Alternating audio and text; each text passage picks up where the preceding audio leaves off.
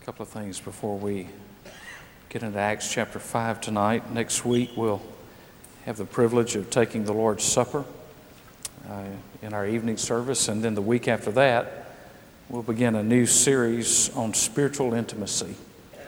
How do I develop and maintain an intimate relationship with God?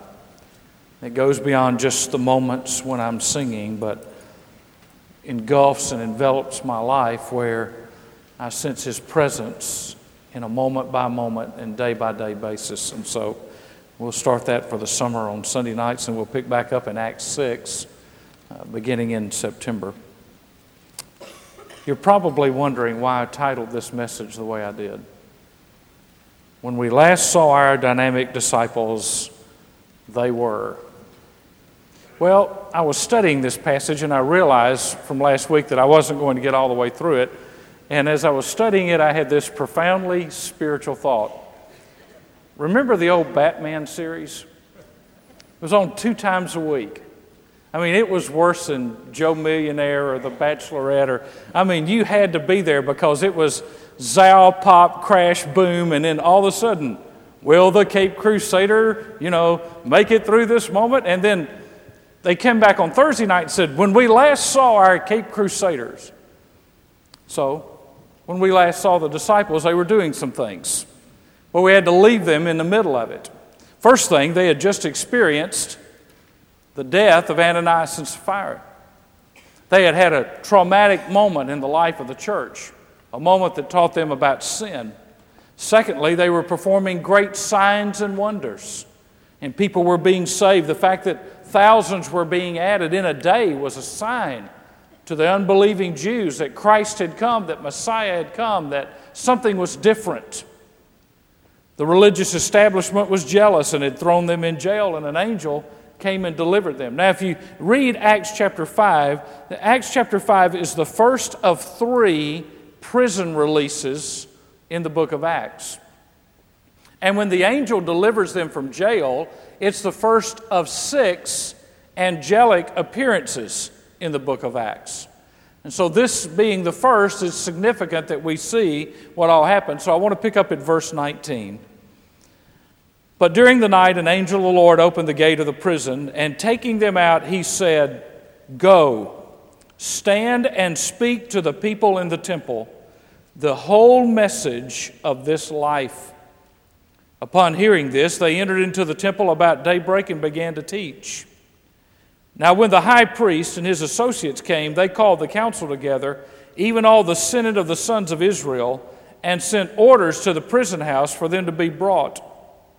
But the officer who came did not find them in the prison, and they returned and reported back, saying, "We found the prison house locked quite securely, and the guards standing at the doors. But when we opened up, there wasn't anybody inside." Now when the captain of the temple guard and the chief priests heard these words, they were greatly perplexed about them as to what would come of this. But someone came in and reported to them, "The men whom you put in prison are standing in the temple and teaching the people." Wonder where they are. They're right back where you had them the first time.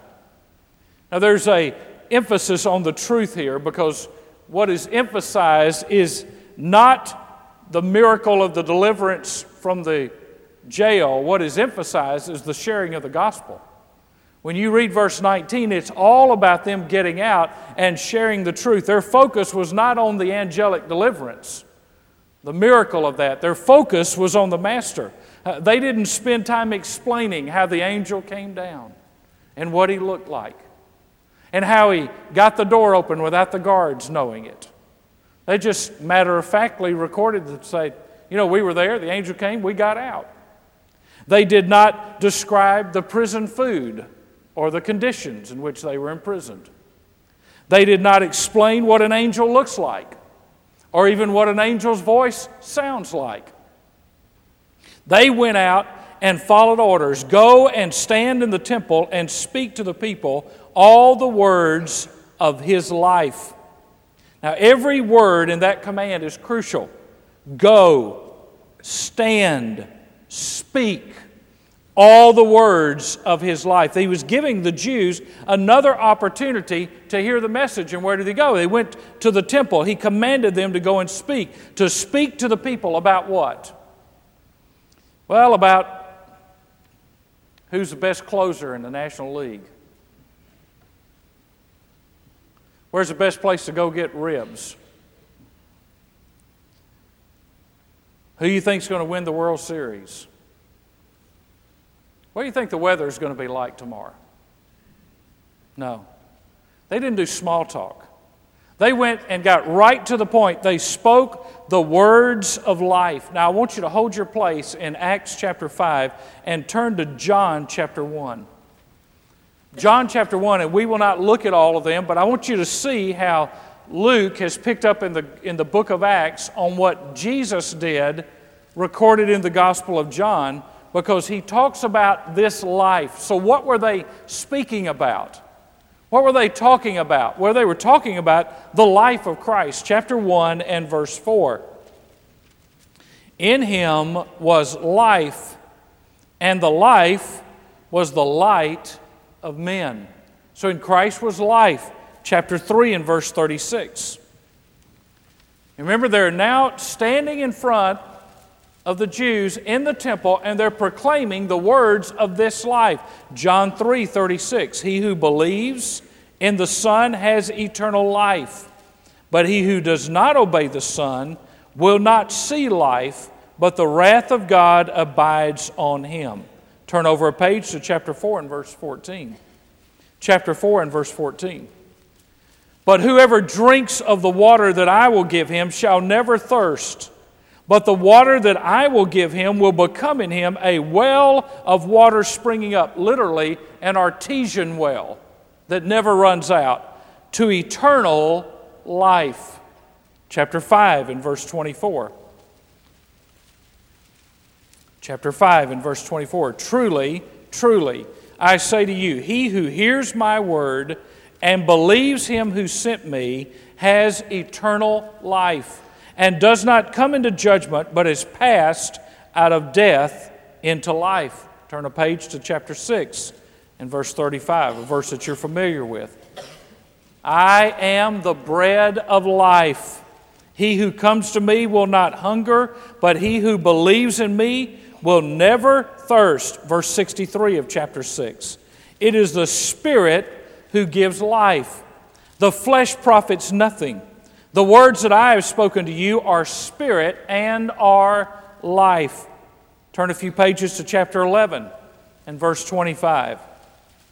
Chapter 11 and verse 25. This is the account of Lazarus. And Jesus said to her, I am the resurrection and the life. He who believes in me will live even if he dies. Chapter 14 and verse 6. Very familiar words. I am the way, the truth, and the life. No one comes to the Father but through me. And then in chapter 20 and verse 30. Chapter 20 and verse 30. Therefore, many other signs Jesus also performed in the presence of the disciples, which are not written in this book.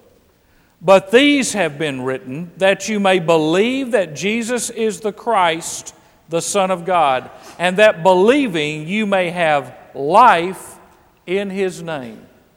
The emphasis was on truth, and the truth was about the life of Christ. They didn't come to argue doctrine or positions or theology. They came to present life, the life of Christ. The life that makes a difference, the defining life of all humanity, the God-man, God with us, the life, the person of Jesus Christ. Second thing, their obedience was immediate. They went at the time of the morning sacrifice. Now, we've just had an emphasis earlier in the service on our faith teams and us going out and sharing. And you know, some people think that that's what preachers are hired to do. Preachers are hired to do all the work. Listen, you hire people to do things you don't want to do. We're called to be witnesses. It's not a matter of hirelings. It's a matter that all of us are called, wherever we go and whatever we do, to be witnesses. It's not optional for us. When I was in Texas at the 1st of May, and Tracy Good flew with me, and I'm grateful for the pilot who flew me over, but he's 67 years old, and so, faith without works is dead, and so I figured I better take a younger pilot who could fly alongside. So I took Tracy with me, and we flew over, and we were staying in the hotel, and we were getting ready for the last night, and we're walking out on Thursday night to get in the car, and Tracy just kind of looks over at me, matter of fact, said, well, my air conditioner was broken all afternoon. I said, really? He said, yeah, my air conditioner was broken. He said, call the guy up to fix it. And he said, while he's fixing it, I said, well, I ought to share the gospel with him.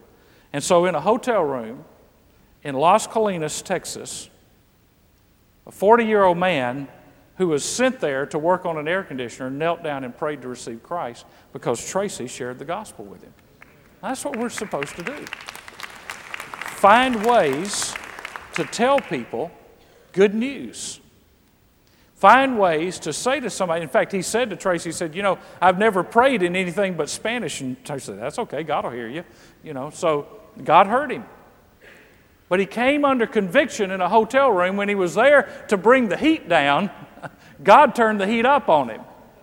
And he came under conviction and came to a relationship with Jesus Christ. They obeyed, and the two houses of the Sanhedrin came together and said, we got to bring these guys in. We've got to talk to them again. And so they went to get them, and they were gone. In verse 26, then the captain went along with the officers and proceeded to bring them back without violence. Now, I want you to notice what he says. For they were afraid of the people that that means the Sanhedrin, might be stoned. I find this almost amusing. They weren't afraid to kill the one who claimed to be the Son of God, but they were afraid of the people. And sometimes we're like that.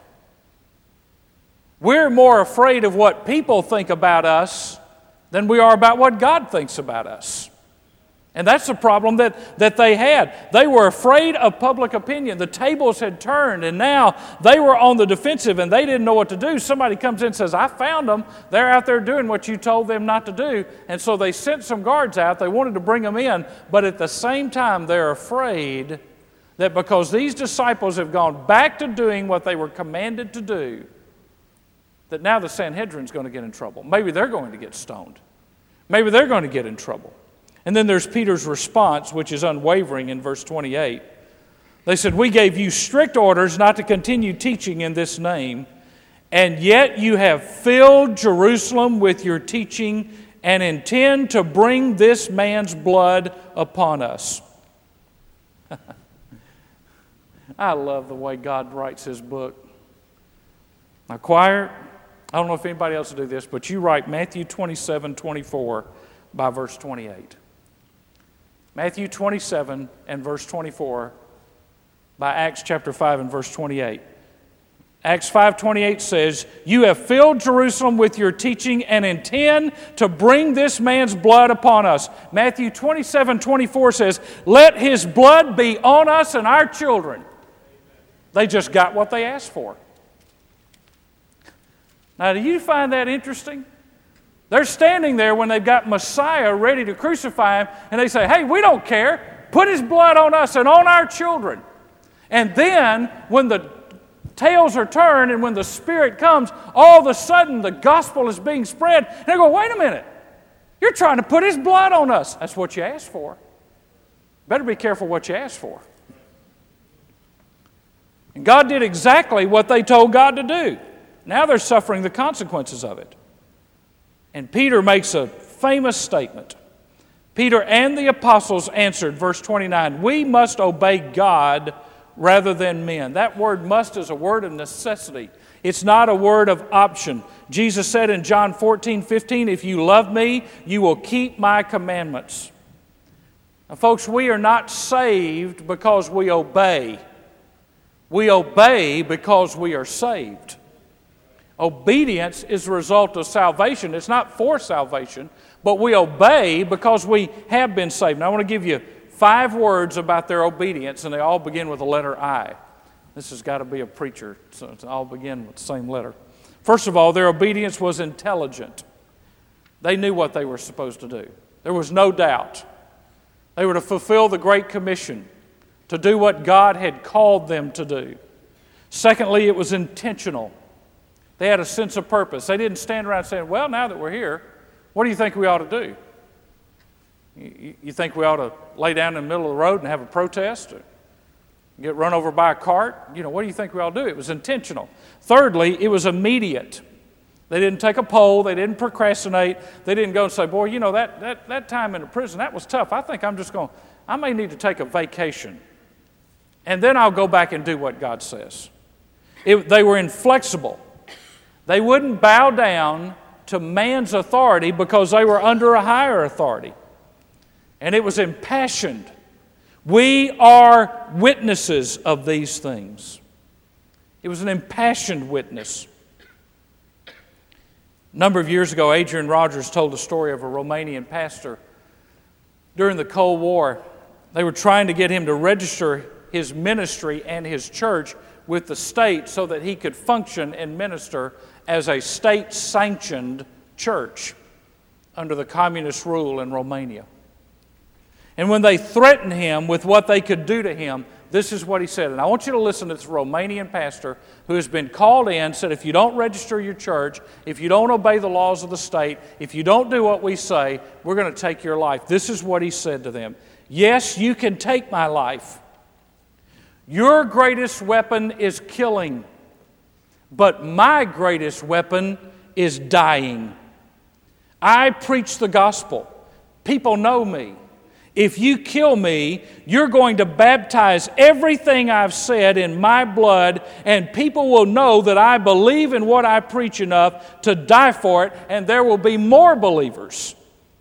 Then he paused and said, if you use your weapon, I'll be forced to use mine. If you do what you want to do, I'll be forced to do what I've got to do. You see, what that Romanian pastor was saying was, I'm going to have an intelligent decision, an impassioned decision, an intentional decision, and I'm inflexible. I'm standing for what I believe. You can kill me if you want to, but I want you to know the blood of the martyrs is the seed of the church. The church grows because the church has a message worth living for and a message worth dying for. To obey, that word is not the normal word for obedience. In fact, this word where he says we must obey God is a word that means to be obedient to a ruling power or to a superior authority. What Peter is saying is you've got authority, but we answer to a higher power. We answer to a greater authority.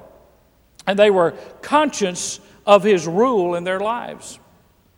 Remember what Paul's favorite term for himself was? Wasn't PhD. Paul's favorite term for himself was bondslave, servant of God, one surrendered and submitted to a master. And isn't that different from the spirit and the attitude of the church at Corinth? You remember Corinth? Corinth was, somebody said Corinth was the sorriest bunch of believers to ever stir the waters of baptism. Paul said, you're carnal. That's what is his summation statement about a church that had all the gifts and everything that you could imagine. They had it going. But Paul's statement about them when he said, well, I want to tell you right off the bat what you are. You're carnal. Now let me define carnal for you. A carnal Christian is anyone who believes he has a right to live life on his own terms. That's carnality. A carnal Christian is anyone who believes he has a right to live life on his own terms. The Scripture says you're not your own, you've been bought with a price. Therefore, we're to glorify God in our bodies. You see, the Corinthians didn't want accountability. They rejected authority. They despised Paul's correction of them. And I want to give you two statements about Corinth that are important. They kind of summarize the whole book and what Paul had to deal with in the first letter to them. First of all, there is no authority like the authority of ignorance. Now, you're going to have to think about that one for a while. The most dangerous people are the people who have the authority of ignorance. They don't want to know any different. They don't want to learn anything. They've got their mind made up. They've got their system in place. They've got God in their little box, and they have the authority of ignorance, not the authority of submission to God. The second statement is this: the further away you get from the center, the louder you become. The further away you get from the center, the louder you become. People in extremes of everything in life and even in Christianity, when you get out in extremes, you become loud about it and you become arrogant about it. But the closer you are to the center, the more you realize you're not your own. You've been bought with a price. And there's something more important than you, something greater than you, something bigger than you, and that is the glory of God. The carnal Christian is the person who says that they have a right to live life on their own terms. God's Word doesn't give us that option. 1 Corinthians 6:19, or do you not know that your body is a temple of the Holy Spirit who is in you, whom you have from God, and that you are not your own? You have been bought with a price. Therefore, do whatever you want to do. It's not what it says.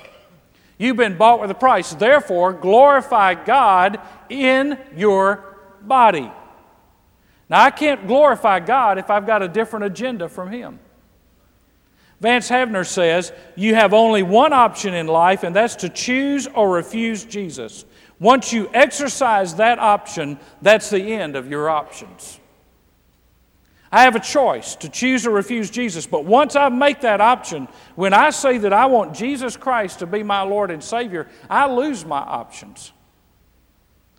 Because if He's the boss and I'm the bondslave, then I better do what my boss tells me to do. You say, well, He's a loving Heavenly Father. Yes, He is, but He's Lord 431 times in the New Testament. He's only called Savior 23 times in the New Testament. He's Lord. That's His name. That's the name that every knee is going to bow to, is the name, the Lord. We're going to bow before His name as Lord and King and Master. And so there's a rule that is recognized when they say they're going to obey. Now, once I'm conscious of that rule, I've got a clear purpose. Look at their purpose. We are witnesses of these things.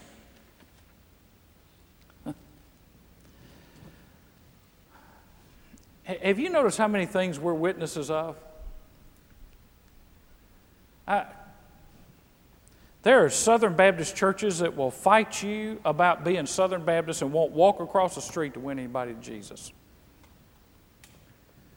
I served a church one time, and I tried to use Sunday school material that was very good, biblically based, but it didn't get printed in Nashville, which is the only place, by the way, you can print Sunday school material.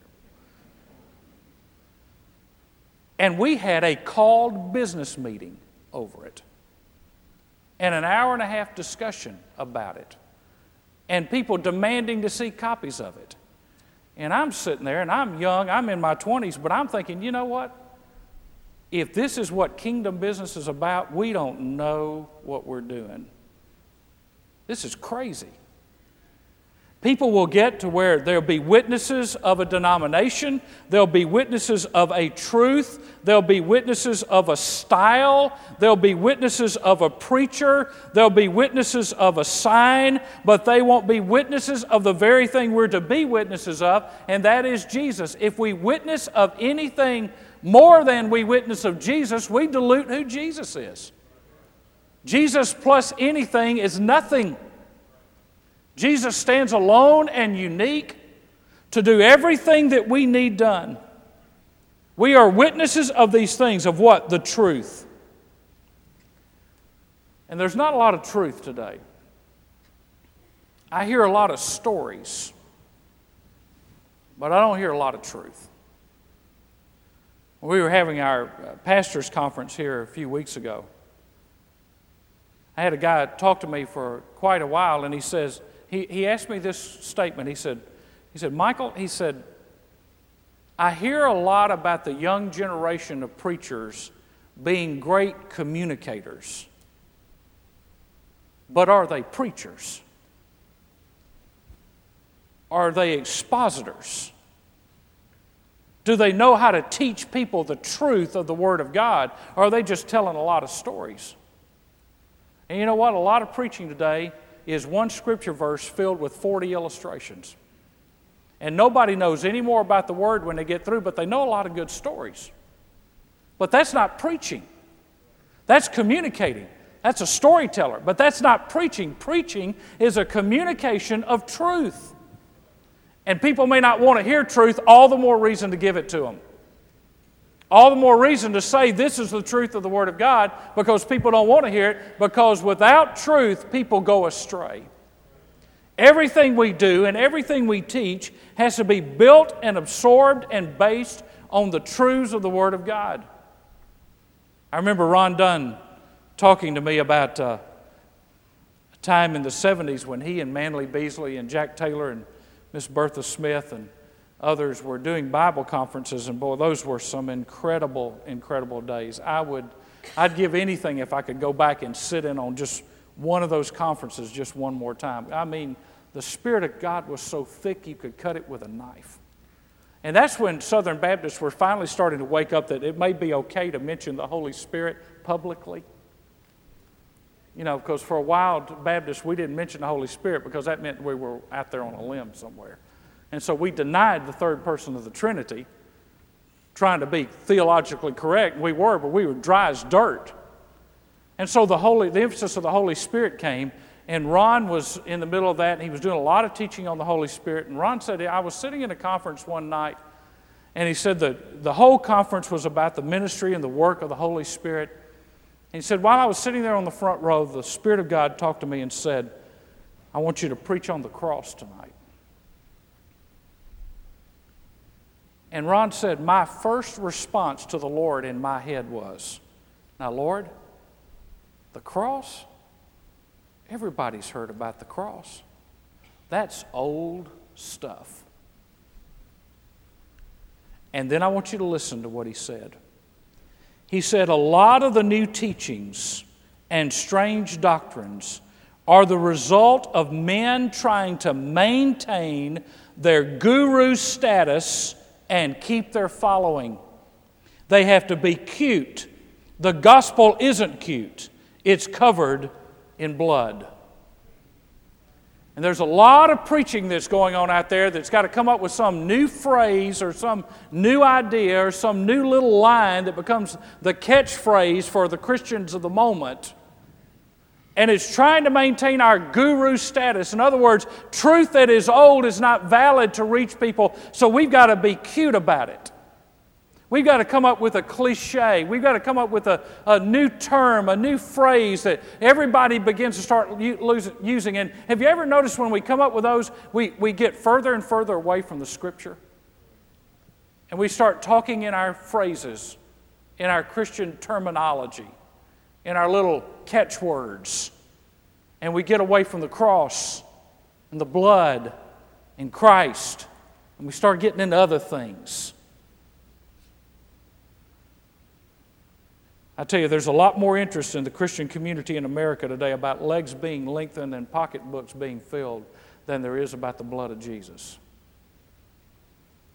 We wouldn't have an empty seat in this room tonight if I was proclaiming the ability to lengthen legs and to fill pocketbooks and preach a health and wealth gospel. Man, everybody would turn out for that. You know, how am I going to be better, happier? How am I going to have a bigger boat, nicer car, nicer house? I deserve it. I deserve it. It's my right. It's a long way from the cross, isn't it? Because when you go to the cross, you don't have anything. You go to the cross alone.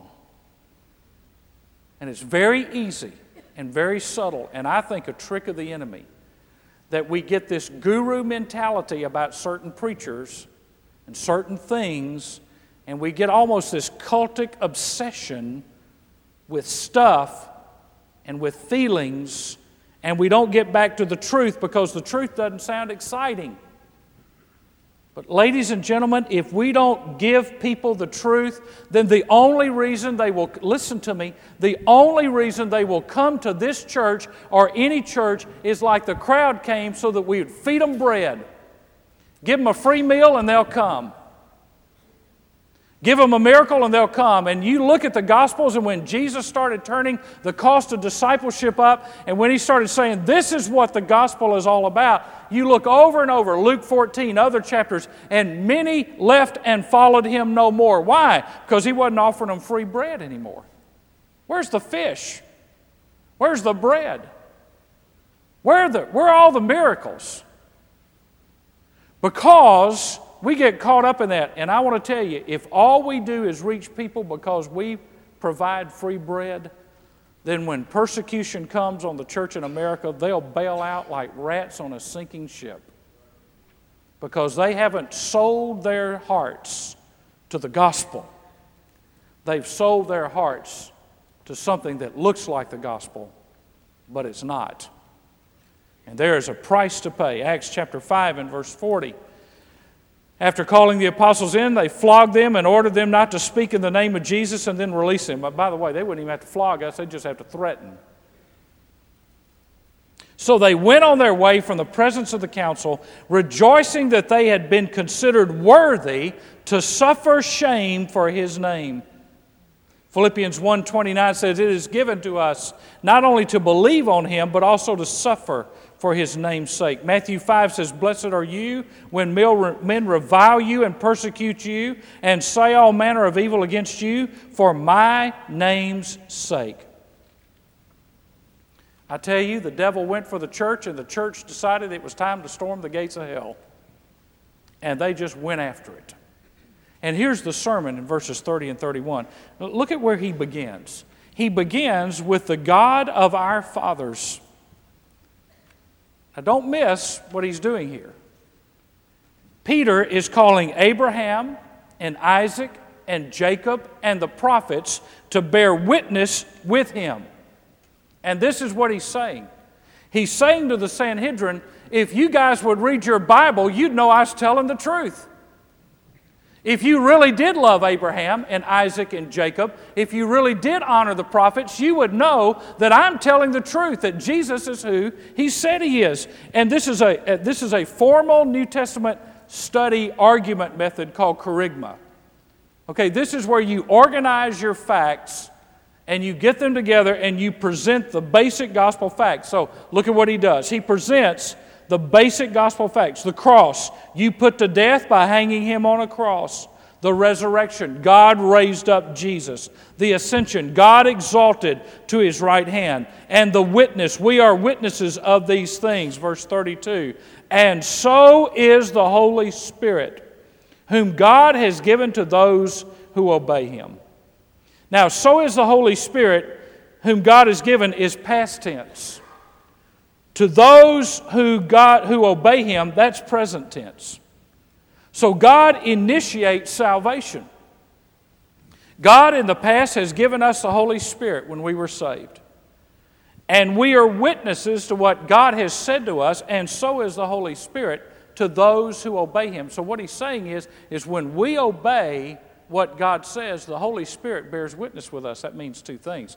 First of all, it means the Holy Spirit empowers our witness as we speak, but it also means that the Holy Spirit goes ahead of us before we even begin to witness. Folks, listen. Salvation begins and ends in God. It doesn't begin and end with you ringing a doorbell or getting out a track. Salvation begins and ends with God. And when you're walking in the fullness of the Holy Spirit and obeying the Holy Spirit and speaking the truth, the Holy Spirit is a witness to that, and the Holy Spirit goes before you, around you. In fact, when they reject it, he comes in behind you because he's not going to let them alone. The Holy Spirit initiates it all.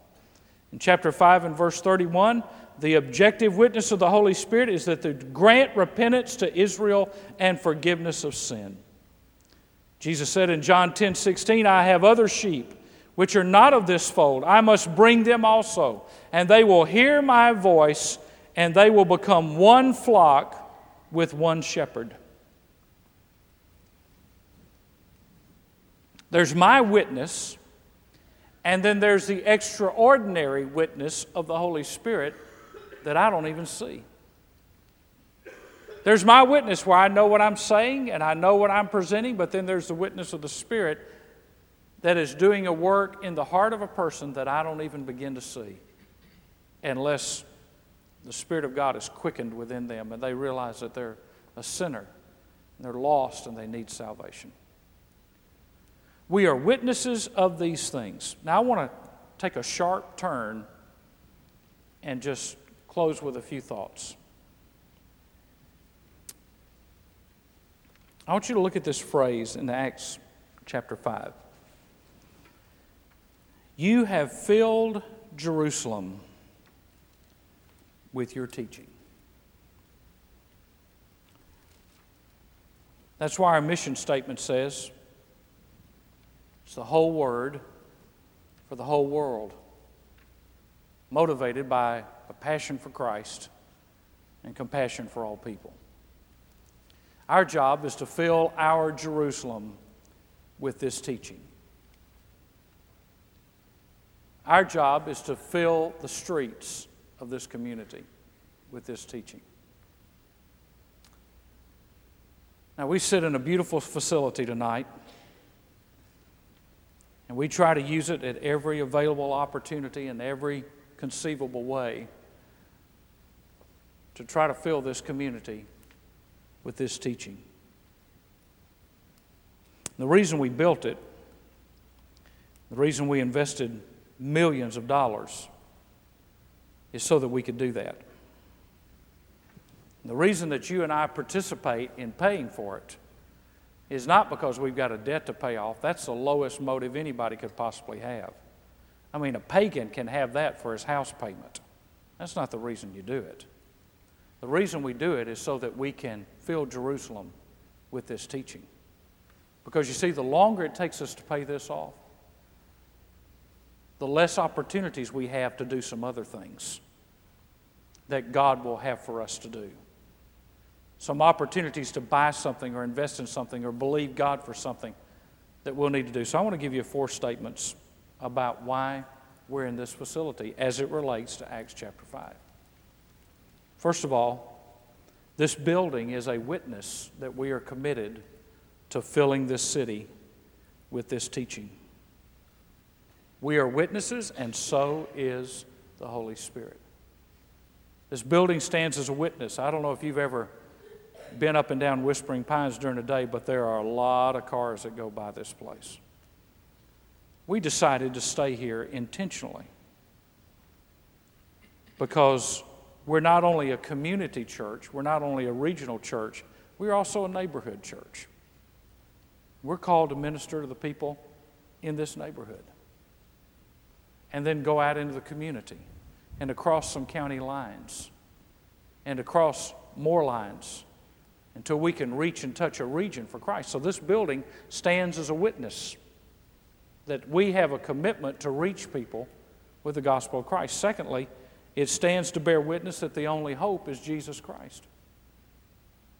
It stands to bear witness that the only hope is Jesus Christ. That's why there's a cross out there on the prayer tower.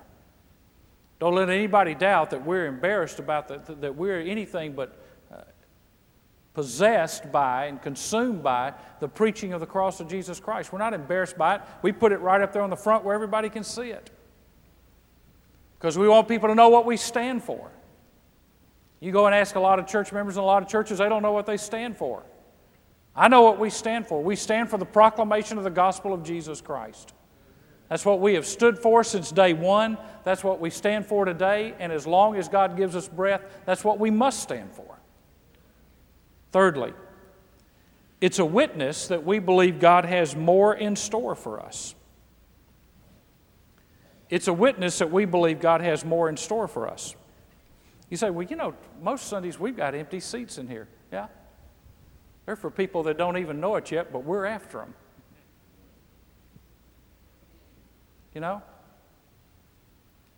We could have just kept adding more and more services in that other building and worn ourselves out. And somebody drive up into the parking lot. And by the way, when a building's 80% full, people who study these kind of things say it's full. You know what we want to say? Hey, we've got room for you. And one day, we'll fill every corner of this room. And one day, we'll fill more rooms across the street. at the elementary school, which God gave us. And guess what? God gave us, 8 or 9 rooms over there? We got 9, something like that. As many as we want. We got as many as we want to use over there. Guess what? God gave us that, and guess what happened? We don't have empty rooms over here now. We've got rooms filled over here now, and we filled rooms over there now. And so we need more room, more places, because we want to reach more people. If it was just about us, we could have stayed where we were, status quo, minding our business, and say, you know what, we're just fat and happy and comfortable and satisfied. Let Albany go to hell. We don't care. But we couldn't do that and honor this word. And there's another reason. Because I believe that there's coming a day when there's going to be a great outpouring of the Spirit of God. And when there is, we're going to be ready. You cast a vision for the future, not for the present. I believe there's coming a day when if we trust God and we believe God that God is going to send an outpouring of His Spirit, I don't know when it's going to be. If it's not today, it may be tomorrow. But I know this, a church gets big because it cares about people. And a lot of churches stay small because they only care about their systems. That's not the reason all churches stay small. But it's the reason a lot of churches stay small, because they just care about, I don't want to lose my position of power. I don't want to lose my position on the finance committee. I don't want to lose my position. I don't want new people coming in and taking over where I've been in charge. Folks, listen. When the breath of the Spirit of God blows through a place, He upsets every man-made system. And what He leaves in place is a hunger for the Word of God and a passion for the souls of people. He gives us a new heart and a new desire and a new goal and a new motive.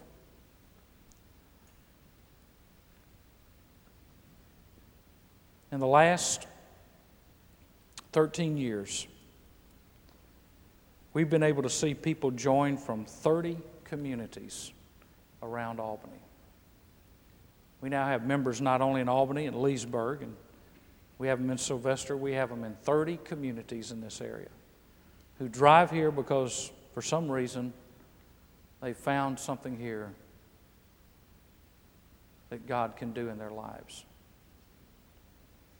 Verse 42, and every day in the temple and from house to house, they kept right on teaching and preaching Jesus as the Christ. We are witnesses, and so is the Holy Spirit.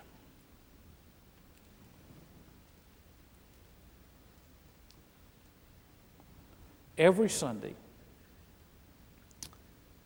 God is with us. But there are those moments when God is with us. And I pray for the day, and I long for the day when we have become so lined up with what God wants us to do that the cloud of revival would come over this place, and God the Father and God the Son and God the Spirit would say in agreement, we're going to take up residence there for a while. We're just going to settle in.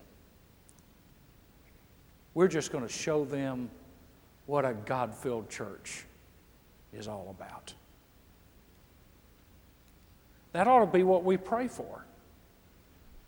That ought to be what we long for. That not only that God would be with us, but that God would be with us. Listen, folks, God never mocks His children. And when His children want what He wants, then we have a right to expect that God will, in His time and in His way, show up with power and show up in revival and show up in a movement of the Spirit of God, that we will look at each other and say, we can't explain it, but God is with us. And when that happens, The people who drive by Whispering Pines now, just wondering if there is a crossing guard, will start seeing a cross. And people will start pulling up in parking lots under conviction because they can't even go by here because the Spirit of God is so strong on this campus. That's what I'm praying for. And I will not be satisfied until God does it. And when God sends revival, and when God's Spirit fills us up to overflowing, the outcome of that is that we are witnesses, and so is the Holy Spirit. It wasn't their praying at Pentecost that brought the Holy Spirit down. The Holy Spirit was coming anyway. It was their praying that put them in a position so that they would be ready, that when the Spirit came, they would know what to do about it. That's what the Spirit was for. So that when God came down, they would know exactly how they needed to respond. And you know what He did? He came down. And you know what they did? They went out. And they began to preach the gospel, and the Spirit of God was so strong on their lives that they were overwhelmed by it. And the people who heard them were overwhelmed by it. And 3,000 people in 10 minutes said, "What must we do to be saved?" I think there are 3,000 people in Albany, Georgia right now that need to be saved. I think there are 30,000 people in Albany, Georgia that need to be saved. But folks, God is not going to send new babies to a church that doesn't know how to treat them and love them and care for them and know how to take care of them, change their diapers when they mess up. And I'm not talking about physical babies, I'm talking about spiritual babies. Because the outgrowth of revival is always in history evangelism.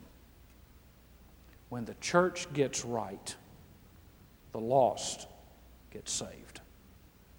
Because they see something in us that they've never seen before. So my prayer is that the Holy Spirit would rain down on us, and that because of that His presence would be so thick in this place that you couldn't cut it with a knife. That He would decide to just put a cloud of blessing, unlike He's ever done before. And He's blessed us. I mean, we know that. But that He would do something among us that we would fall on our faces in awe before a holy God and wonder that of all the things He could have done, He chose to come and dwell with us. And He will do that when we want it. But He will not waste His blessings on any church that can take it or leave it. And when He does it, our agenda will be over. We may have to clear our calendar. We may have to say, you know what? Everything we got's wrong. Let's just start doing what we're supposed to do. We just may have to have some all-night prayer meetings that nobody has to advertise or call, just people just come. We may have people that get saved just standing on the parking lot just because they got here and they couldn't stand it anymore and they knew they needed God to do something in their life. Folks, I've seen that happen. I've watched it. I've seen it. And it is a rare thing, but it's the right thing. That the Holy Spirit would rain down on us. I want us to sing that song, Holy Spirit, Rain Down. I want you to stand to your feet if you would.